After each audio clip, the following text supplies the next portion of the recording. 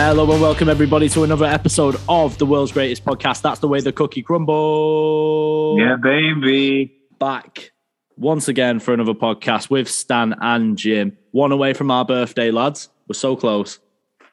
Yeah, the big 150.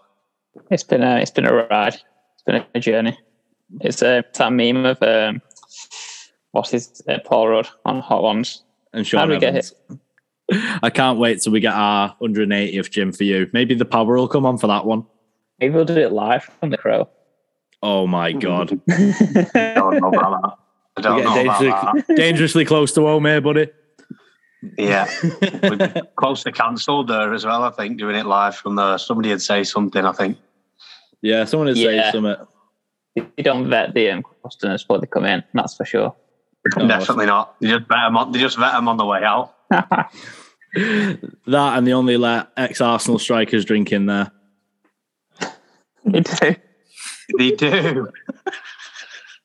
But sticking with Arsenal, we might as well start here now we've come onto that segue. Stan, they've won 4 out of 4 so far.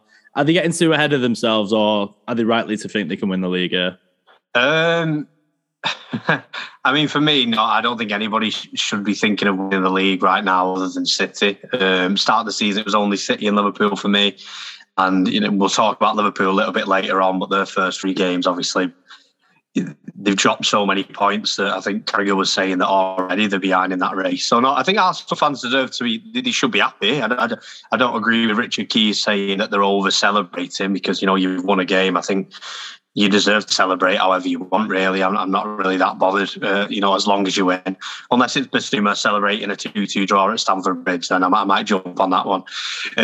But no, fair play to them. They're the only team that's won all 4 games. 4 games that, people are saying they should have won, and to be fair, I've said they should have won the 4 games that had Arsenal dropped points in. I don't think anybody really would have been too surprised. So the fact that they have been winning the games that have been expected to win is probably a difference for Arsenal and for Arsenal fans. So, definitely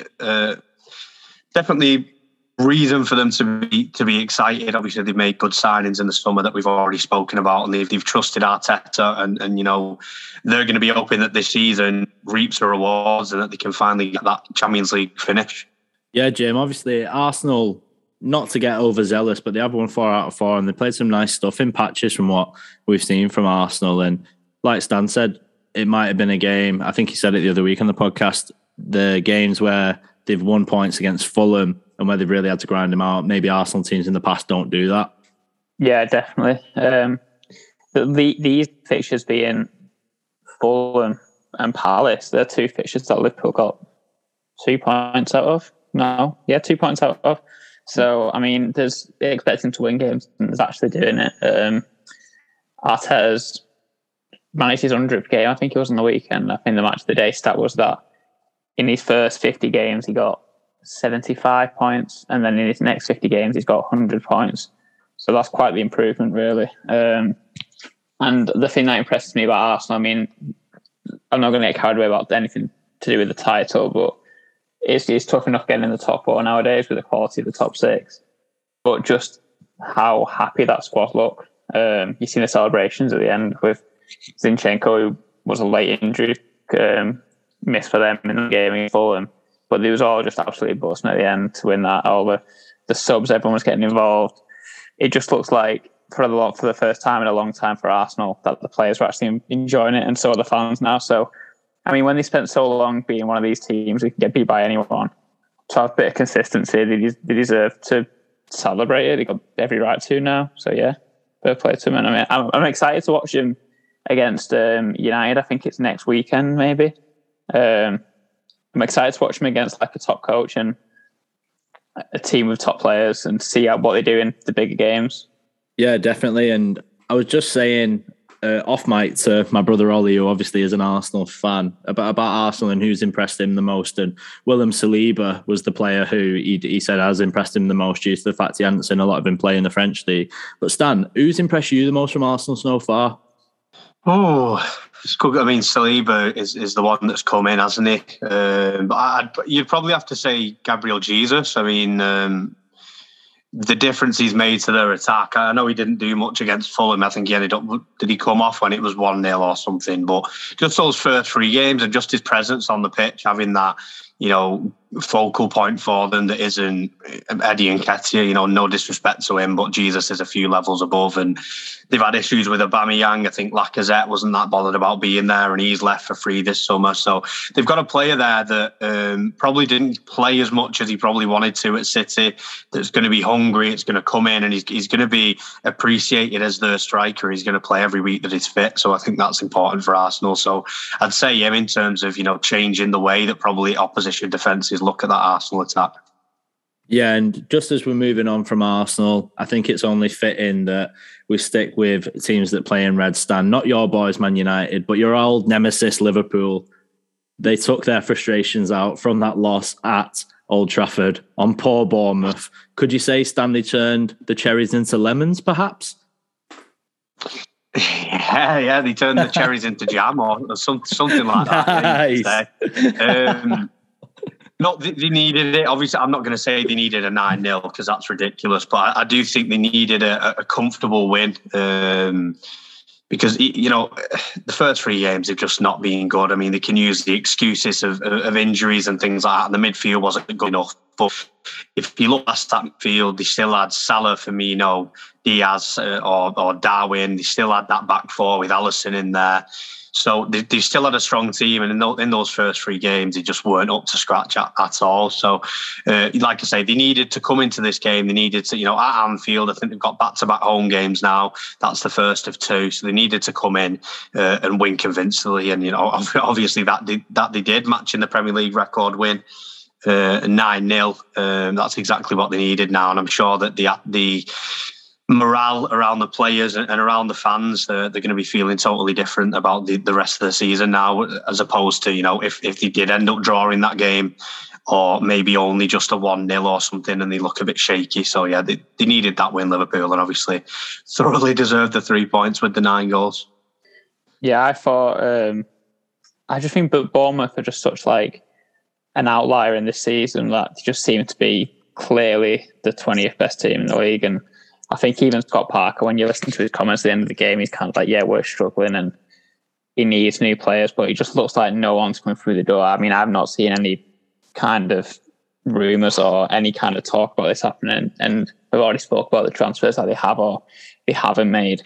It'll be interesting to see Liverpool next week, well, maybe midweek, because there's midweek games, of course, for the next time we record. They're at home to Newcastle, and we've seen the problems they caused City, especially if Bruno and Callum Wilson come back fit, or if maybe Alexander Isak, who's already played in the league this year, but scored against Barca the other night. It'd be interesting to see Liverpool against them, because I don't think it's exactly turning the corner beating Bournemouth at home. They are that bad. They need to do something against Newcastle, and then after that, they've got some easier fixtures that they can kind of get on a run, get the players back in midfield, maybe get Matip or Konate back. But yeah, it's been such a poor start for the season from Liverpool, so there we go, so move 9. Yeah, I think similar to Arsenal with Liverpool there. I think if Arsenal, I mean, I hope they don't, but if Arsenal beat United on Sunday, and if Liverpool beat Newcastle, then, that they both will be looking at their seasons thinking, right, well, Liverpool will be thinking they've turned a corner, and Arsenal will be thinking they've turned a corner from the last few seasons in terms of where they are as a team. But, I mean, if Liverpool play Newcastle midweek and don't get a win, and they're shaky again, like you say, on the break with Sam Maximan, who's been ridiculous over the last 2 games, that goal on Sunday was just ridiculous. I mean, how many times do you see balls like that drop and players don't even shoot? And the fact that he's shot and Jose Sar's stood still and it's gone like a rocket into that bottom corner. I think it's gone at the same height all the way through into the goal. It's not even moved. But so he's on some ridiculous form. Like you say, there's Isak there. They can get some other players in. Almiron's look really good as well and hungry. So, yeah, another test coming up for Liverpool there. Another test coming up for Arsenal. So it'll be interesting to see how they do cope. Yeah, definitely. Obviously, Arsenal been very impressive so far, but October it really heats up for them, and we'll see where they get off just before then. But moving on, we've already discussed Arsenal, we've already discussed Liverpool. Time to move on to City, Jim's side. Erling Haaland, Jim, we'll start with you. The Haaland heatwave continues. Hat-trick at the weekend. the kid is a monster. I know we spoke in the pub this weekend and said it was 25-1 for him to score 3 hat-tricks this season. And I said to you, I wouldn't be surprised if he did it. So I'm not surprised. Yeah. Well, I mean, it'd be ridiculous for a striker to get 3 hat-tricks in a Premier League season. But, I mean, Haaland's kind of different in it. I mean, I think Ian Wright said on Match of the Day that at 22 he's got 13 or 14 career hat-tricks. Bloody hell. Yeah, he's doing analysis now. Him and Jermaine Genius are doing some post-match talk. Well, he won't get a DBS, will he? Moving on. You don't need one for the BBC. But yeah, Haaland, he's ridiculous. I don't know. I know you think Kane's the best striker in the world, but I just don't think anyone can do what Haaland can do. And I think City have obviously played poorly against a side that caused them problems every single season. A very well-drilled side who caused Liverpool and Arsenal and City problems in the first 4 games. I think they've had a really good start, despite not having as many points as maybe they would have done if they'd have played easier teams. But yeah, City were struggling. And then out of nowhere, Haaland scores. He still scores all types of goals. The second was a classic poacher goal, standing at the back post, ready to tap it in. The first, he showed his height and his strength for the header and his movement in the box. But to round off a hat-trick, the way he just bodied Joachim Andersen out of the way while he was trying to chase back, I just don't see another striker in world football who does that. He's got 6 goals and 1 assist in 4 games. He's touching the ball 18 times a game, but every single time he touches it, it's a goal or an assist, or he's causing the defence problems. I mean, yeah, it's just every single time you watch him, you're thinking, what signing this has been? £51 million. Yeah, and it's almost emphasis on the recruitment there, where he could have jumped ship potentially earlier on last season and come to Chelsea, and he'll be buzzing that he's waited, and City have got him in for an absolute bargain. I know it's obviously easy to say that if he's in contract, he goes for easy 150 million plus if he didn't have this buyout clause. And Stan, he's got 6 goals and 1 assist in 4 games. He's currently the top scorer. How many do you reckon he's going to finish with this season? And do you think that he definitely wins the Golden Boot with Salah stuttering so much? Well, right. I don't think anybody's near him. Who's second in the league? Do we know who's Rodrigo's got 4?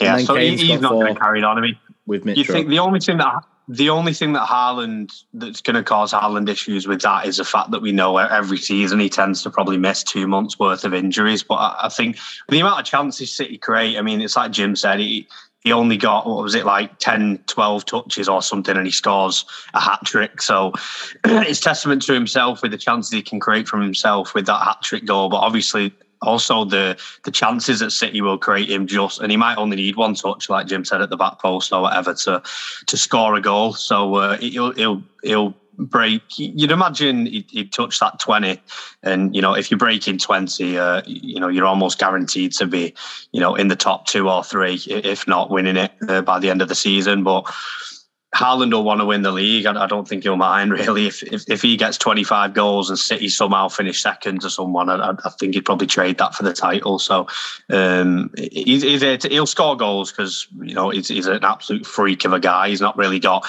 any weaknesses apart from, like I say, the fact that he might miss 2 months that might fall in a bad period for City, or he might struggle when he comes back from it. But that is literally it. That's what the rest of the Premier League are hoping for in terms of that. So because you're going to make chances and he's going to score goals, so he'll be fine. He'll keep scoring goals, but I'm not sure whether he'll break Shearer's record. I don't know how long he'll stay around for Cup, like you say, but I'm sure whilst he is at City, he'll be scoring goals. But I mean, on the flip side, I just want to say something about Palace, really. I mean, the fact that they've gone 2-0 up at the Etihad, he went 1-0 up at Anfield, and I mean, I think they should have gone for the win at Anfield, but, on the face of it, you take a point at Anfield there, even with Liverpool playing badly.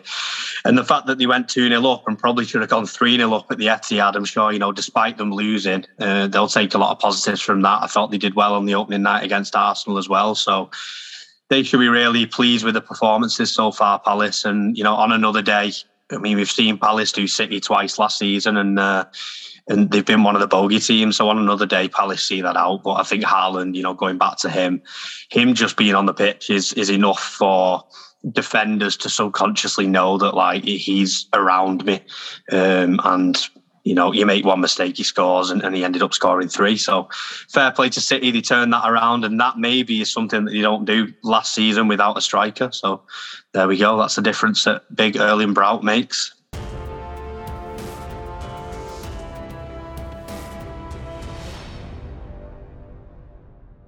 Okay, listeners, that music can only mean one thing. It is, of course, the bet of the week. And you're probably thinking, oh, Cookie, it's so long and there's midweek games. Yeah, we know there's midweek games. And we've got you covered Tuesday and, yes, Wednesday as well. So if you're having a little dabble on Tuesday, the bet of the week is as followed. We've got Palace versus Brentford. I've gone for both teams to score in that one. We've gone Fulham versus Brighton. Again, I'm going to go both teams to score in that one. Graham Potter's men playing well as Fulham. Chelsea away at Southampton. I've just gone a Chelsea win there. And then last but not least, in the 8 o'clock kickoff, we've got Leeds United versus Everton. I've gone a Leeds win there. Sorry, Frank. So just to recap Tuesday's bet of the week, I've got Palace, Brentford, both teams to score. Fulham, Brighton, both teams to score. Chelsea to win away at Southampton. And then Leeds to beat Everton at home.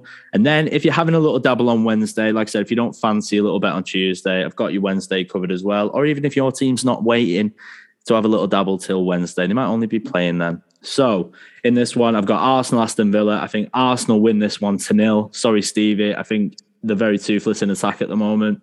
And then we're going to go to Manchester City, sticking with the 2-0 train. Man City to beat Nottingham Forest 2-0 in that one. West Ham versus Tottenham. I'm going to go both teams to score in that one. And then Liverpool playing Newcastle United at Anfield. I'm going to go both teams to score. Result, Liverpool in that one. So just to recap Wednesday's bet of the week, Arsenal to beat Aston Villa 2-0, Man City to beat Forest 2-0, West Ham Spurs, both teams to score, and then Liverpool, both teams to score. Result against Newcastle. And lads, what can the listeners do with that information? They can shove it up the tight little hackers.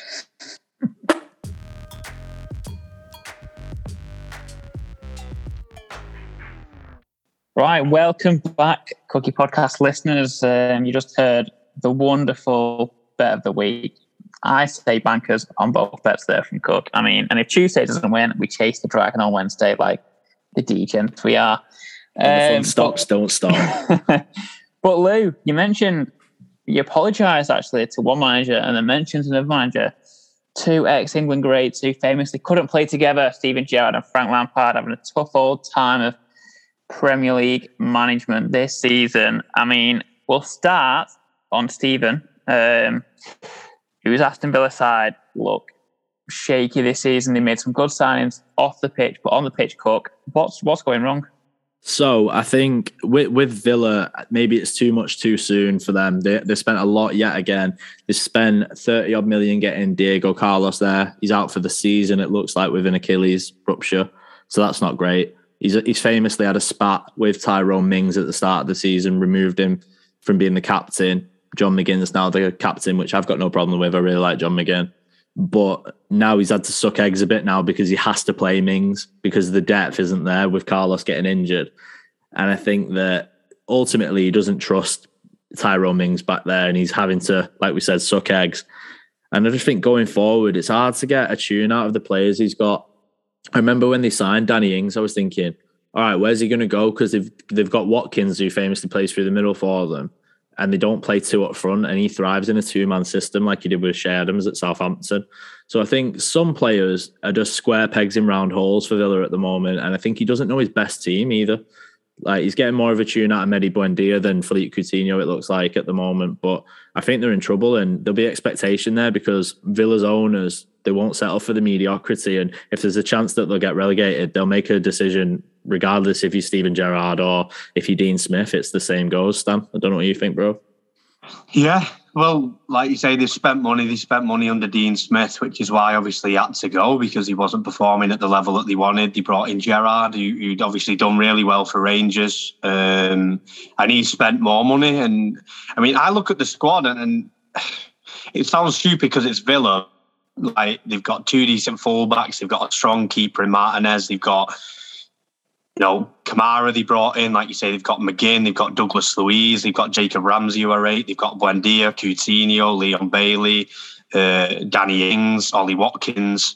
So somewhere in there, Gerrard's got to find his best thing, and it's not like he's the really solid defensively but can't score, or the losing games 4-3 because they can score but they can't defend. They don't look like they can do anything, and that's got to go down to the manager for me. And his win percentage being either the same or worse now than Ralph Rangnick at United last season and Gary Neville at Valencia is absolutely damning. And I, to be honest, I thought that he was destined to take over Klopp at Liverpool, but I think even FSG now with his name, Gerrard's done such a bad job at Villa that they probably look past him at the moment. Really, all he had to do really at Villa was go in and do an half-decent job, couple of mid-table finishes, which, like I say, should be capable. He should be easily capable with that team of players that he's got and the signings he's made. And he probably would have got that Liverpool job in a year, 2-3 years, whenever Klopp decides to call it a day. But he's doing so badly at Villa, Jim. I mean, do you think there's any chance that Liverpool look at Gerrard anymore? Do you think? Because I think a lot of people thought it was obvious that was, Rangers to Villa, few decent seasons. Klopp leaves in 2025. Gerrard takes over after, a couple of mid-table finishes with Villa. Do you think he's got any chance of that right now? No, you can't say he does. The performances on the pitch, and I think managerially it just looks like it's Steven Gerrard can't get out of his squad. It's tough to blame the players when being changed around so much. Like Cook did mention before, I don't think he knows what his best team is, and I think that's entirely fair. I mean, if you look through the first 4 games this season, he's made changes between every single game. It's not like, Steven Gerrard's gone unchanged from his last game. He's never doing that. He's wondering whether he should start Douglas Luiz or Jacob Ramsey. Should he start Buendia and Coutinho together? Does he start Ings and Watkins together? If he doesn't know his best team, then that's a massive problem, because there's no good team currently playing that doesn't know his best team. You never see it. It's never a good thing when the manager goes, who do I start? At the very best possibility, very best scenario could be, like a City, for example, they could start a Mahrez or a Foden on the wing and they're kind of fighting for competition, but it's not that case at Villa anymore. Just all the players are out of form. He don't trust. I don't think he trusts him, actually. I think that's the problem. And I think the timeline did match up with him managing Liverpool in one universe, but I mean, that's getting away from us now, and they've got Arsenal and City in the next 2 games. They could be in the relegation zone coming to the international break. He could be the first manager out the door, like seriously, this season, because even last season he was pretty poor. He's beat 3 teams since February this year. 3 teams he's beat: Norwich, Burnley, Everton. Yeah, I mean, like you say, Jim, about trusting players. United played him and I know pre-season doesn't mean a lot, but United played him in pre-season. He actually came out before the game and said, I'm going to give the starting 11 about an hour. And he subbed 9 of them off at half-time, I think, because they played that badly. So the fact that you're saying, I'll give him an hour, it's pre-season, it's all about, and they played that badly, or he deemed them to play that badly, he subs 9 or 8 or 9 of the team off, and things like that, it can't be good for that relationship. I mean, like Jim just said, the next 2 games there, do you see any possibility that Gerrard turns this around? I just think that with Stevie, when he was at Rangers, he had such a good supporting staff with Gary McAllister, and I forget who the guy that's left, who was basically like his right-hand man. I can't remember his name, but I remember reading something in The Athletic saying that basically Gerrard's losing a big shoulder to lean on. And I think it's showing at the moment, because you could even argue that he's out of his depth. I know people were questioning, obviously, the route to him getting there with Rangers to Villa. It's such an astronomical step, and it's you've got to think as well. He won the league as the Rangers manager at a very good time, in my opinion, for someone who obviously has family who are from Scotland, are massively into Scottish football. Celtic were very much in transition, fair enough, last season and the season before. Like they won the league last year because Rangers got depleted, and that's how fine margins it is there. And I think, like I said, he was very fortunate to be the manager at that time for Rangers, got Celtic slipping. And I personally do think he's out of his depth. I think this isn't his level at the moment, and I think it's showing. I think he's managing players like Coutinho, Buendia, Ings. These are all people that you should be getting a tune out of, and the players that individually can make something out of nothing. And even at the moment, you're not even seeing half the players that you used to at Aston Villa. Like, they're not even half producing what they can. And even players that they brought in, people like Luca Dean, he was one of the best fullbacks in the league before he got sold, and you never even hear of him. You almost forget he's there, Jim. Yeah, I completely agree about being out there. I think he shows the difference in managing a top team in the SPL and then managing a mid-table team in the Premier League. That the levels are just different. I also think we was on about Palace form. We gave them a lot of credit. Patrick Vieira, who's obviously the next player around the same time as your Gerrards and Lampards and Great Rooney.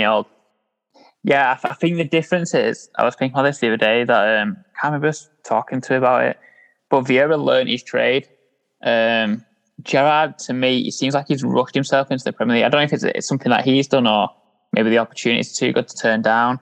But I mean, like before, we was on about him being the next Liverpool boss now, but his CV is what Liverpool under 23s, Rangers, and Villa. That's his managerial CV. That's just not enough to be managing a team who was going for a quadruple last season. It's too much too soon. And with Vieira, he went from City heads. He was in America for a bit.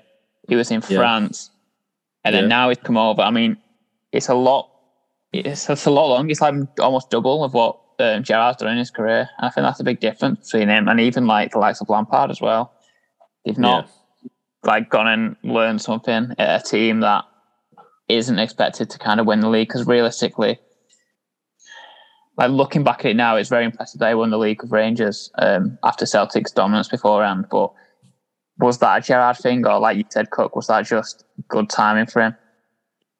Yeah, that's the thing, and there will be an asterisk next to that, obviously, in winning the league and getting rid of Celtic's dominance, because they won, I think, 10 or 11 on the spin prior to that. So it was a big deal that did happen.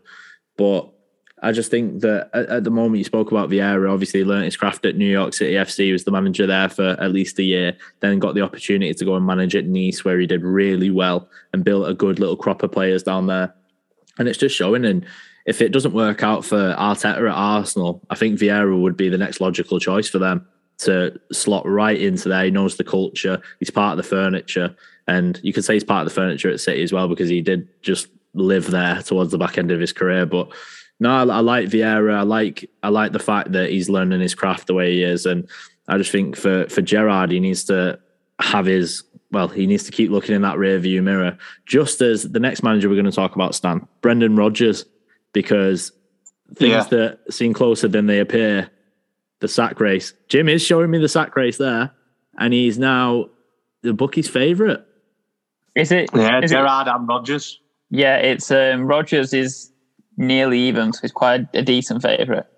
Gerrard like gone right up to next to him, and then behind that is Lampard, but there's quite a big gap between that. So it's looking like Rodgers, who we spoke already, and Gerrard. Yeah.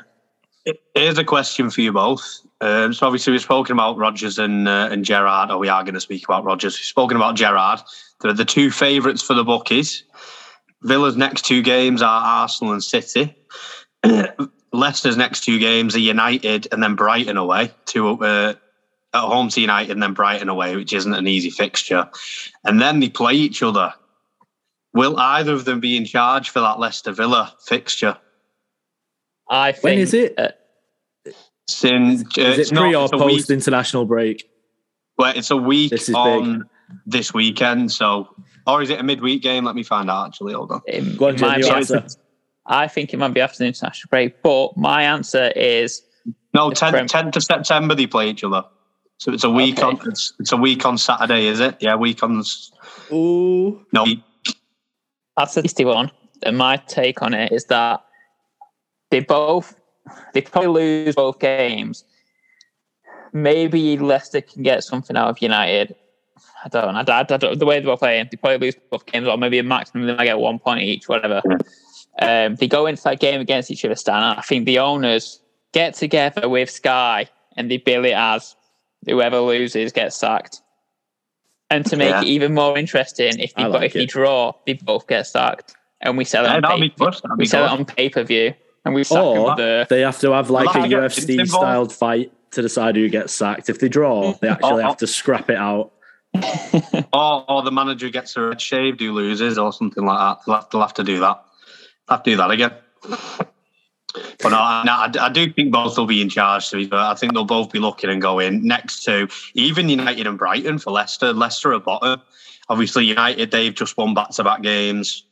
I'm looking away at Brighton. I think was it Jim? You told me Brighton have got the best defensive record this season, or something like that. Away at Brighton's not an easy game.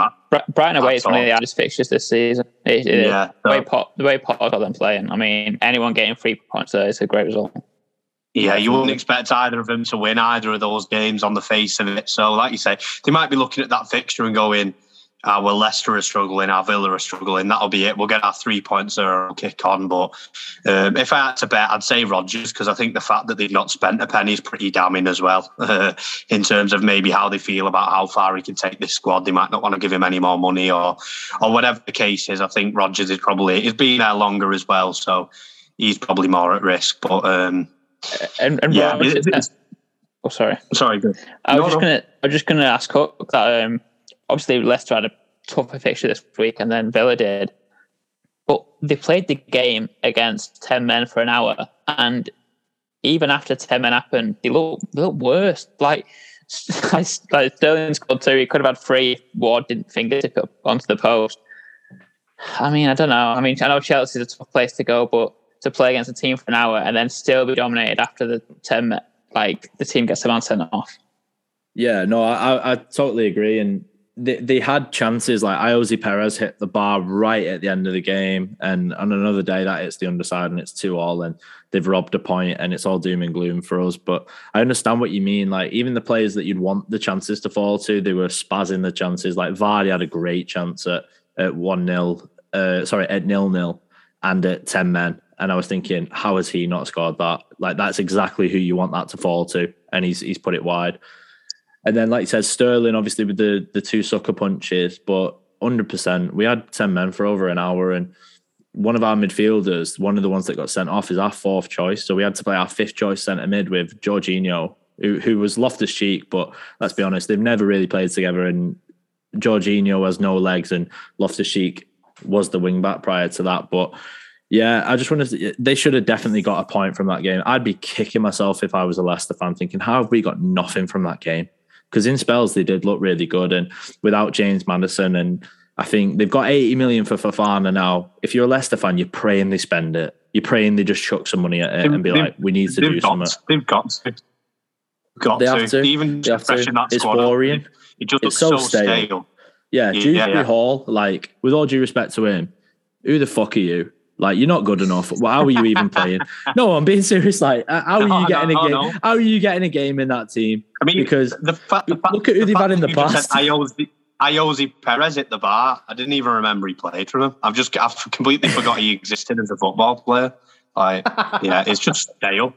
It's just stale, isn't it? I mean, they've lost Schmeichel, Vardy's. I mean, he's had a contract extension, but everybody knew he was getting older, and he's not scored a goal this season, has he? I know we're only 4 games in, but normally he's scored by now against us. James Maddison, I think, probably wants out too. They've lost Fofana.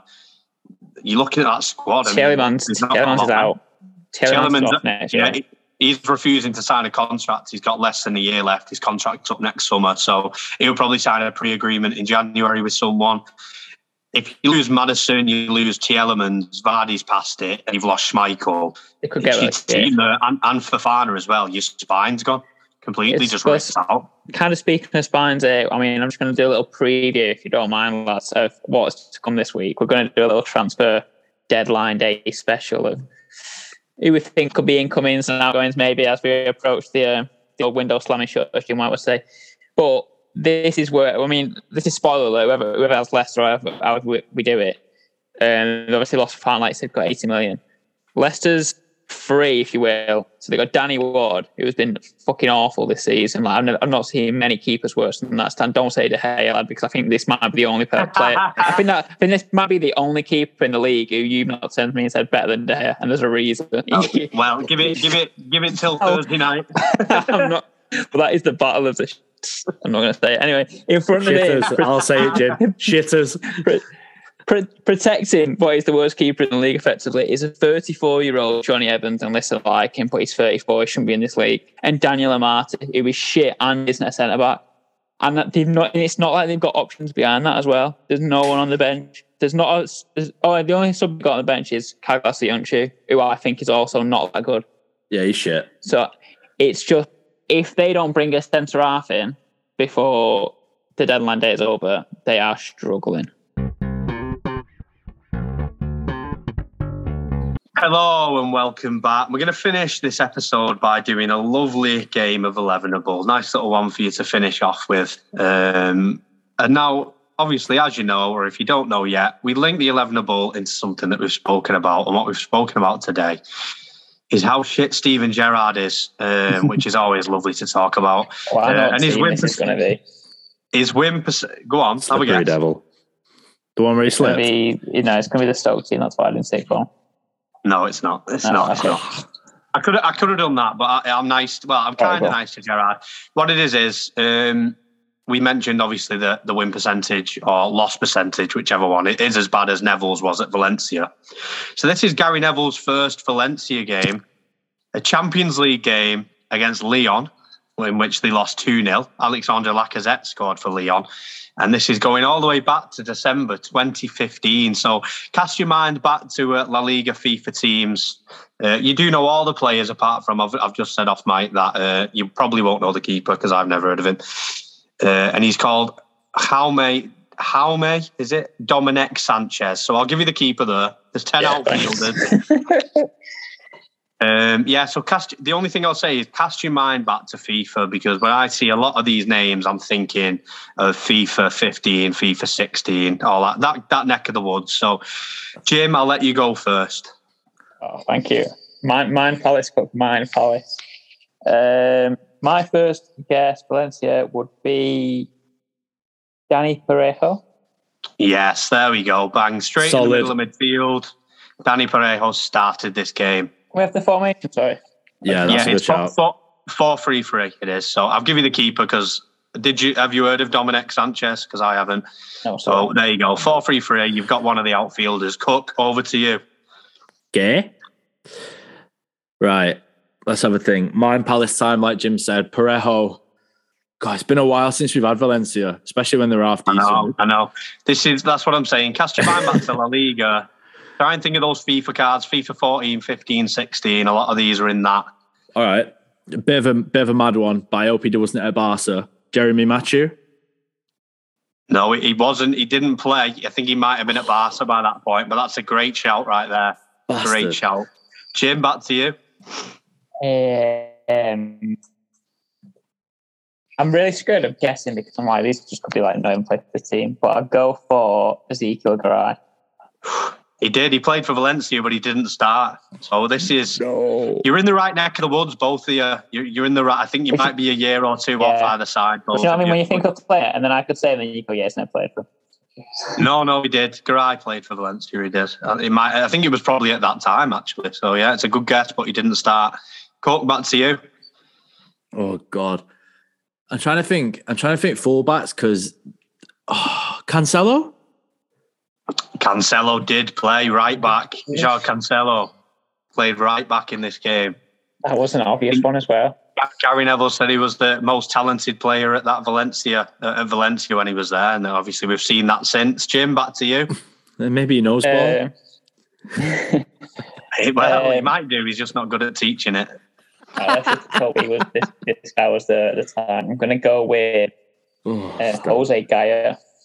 Yes, the other fullback. FIFA legend, Jose Gaya. Left back there. Gaya Peña. Yeah. There you go. I hope you're in that right neck of the woods now. I hope Cancelo, Gaya, Parejo, that Valencia team of 2015 is in your minds. I'm trying to think. I've got someone on the mind, but I hope he's, again, like Jeremy Macho, I hope he's not at Barcelona.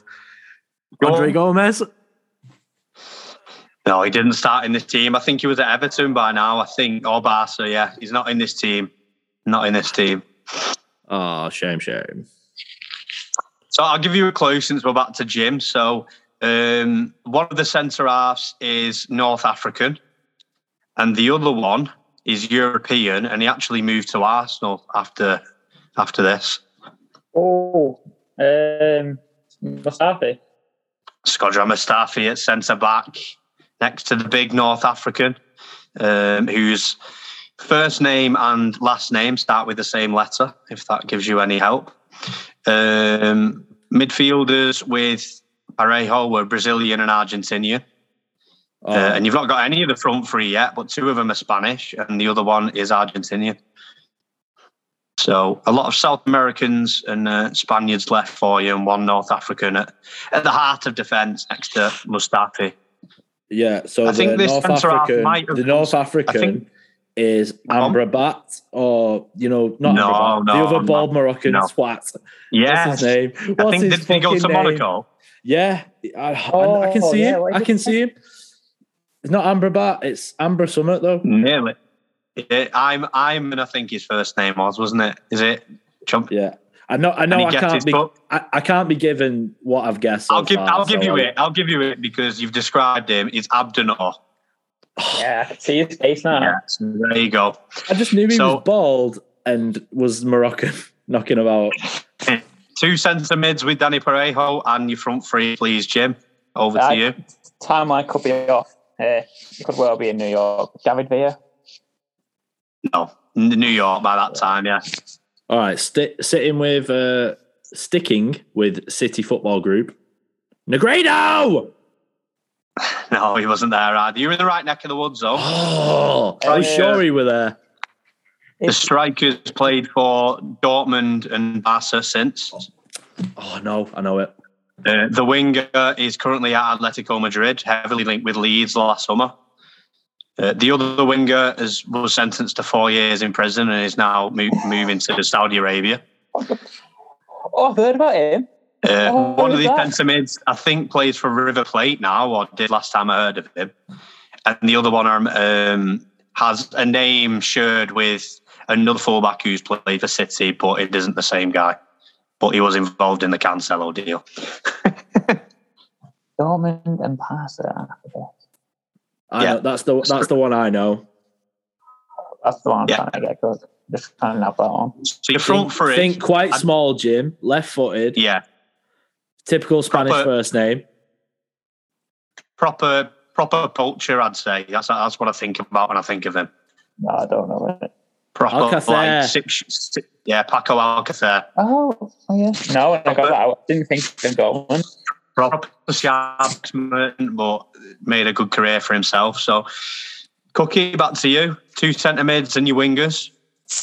I'm thinking for one of the wingers, Castillejo. I don't think he was at Milan at this point. I hope he wasn't. No, he was at Villarreal, wasn't he, Castillejo? Oh, he was. So he was. It's the wrong Spanish V.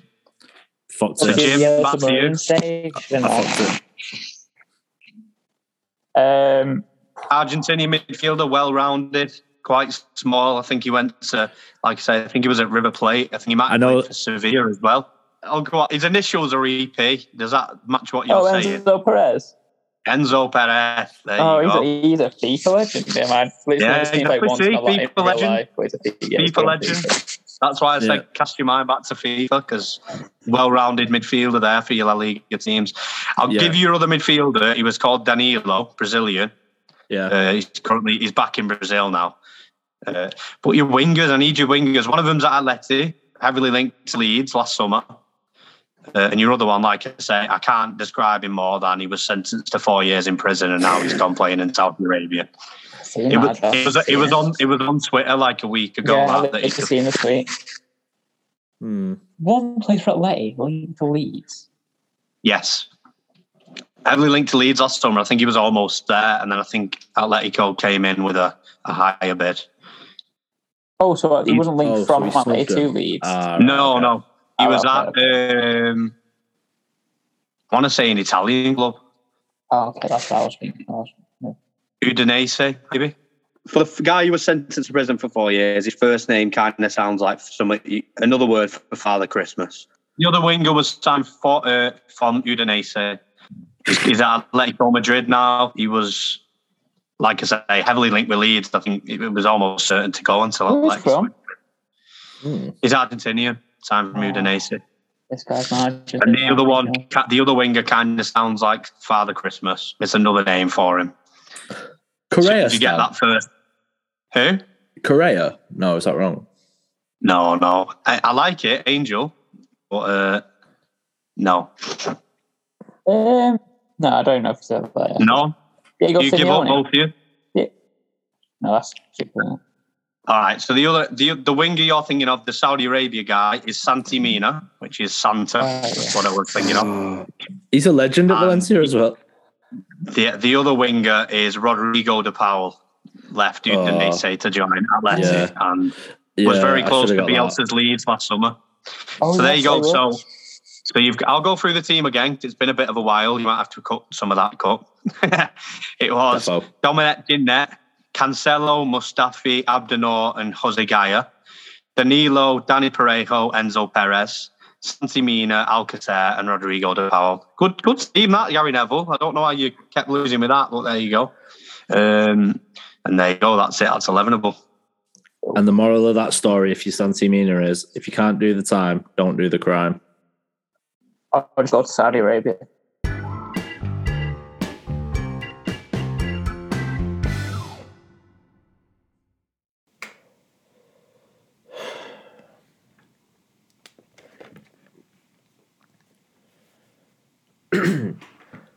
Right, listeners, unfortunately, it is that time of the podcast, the time where we do have to love you and leave you, but it's also the time where I can tell you where to find us when we're not making podcasts. So if you want to stay in touch with the Cookie Podcast boys, you can follow our Instagram and our Twitter using the handle Cookie Podcast 1.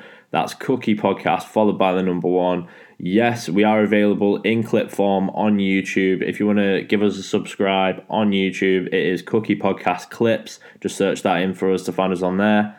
And then if you would like to give us a little follow on TikTok, yes, we are now on TikTok with our one video.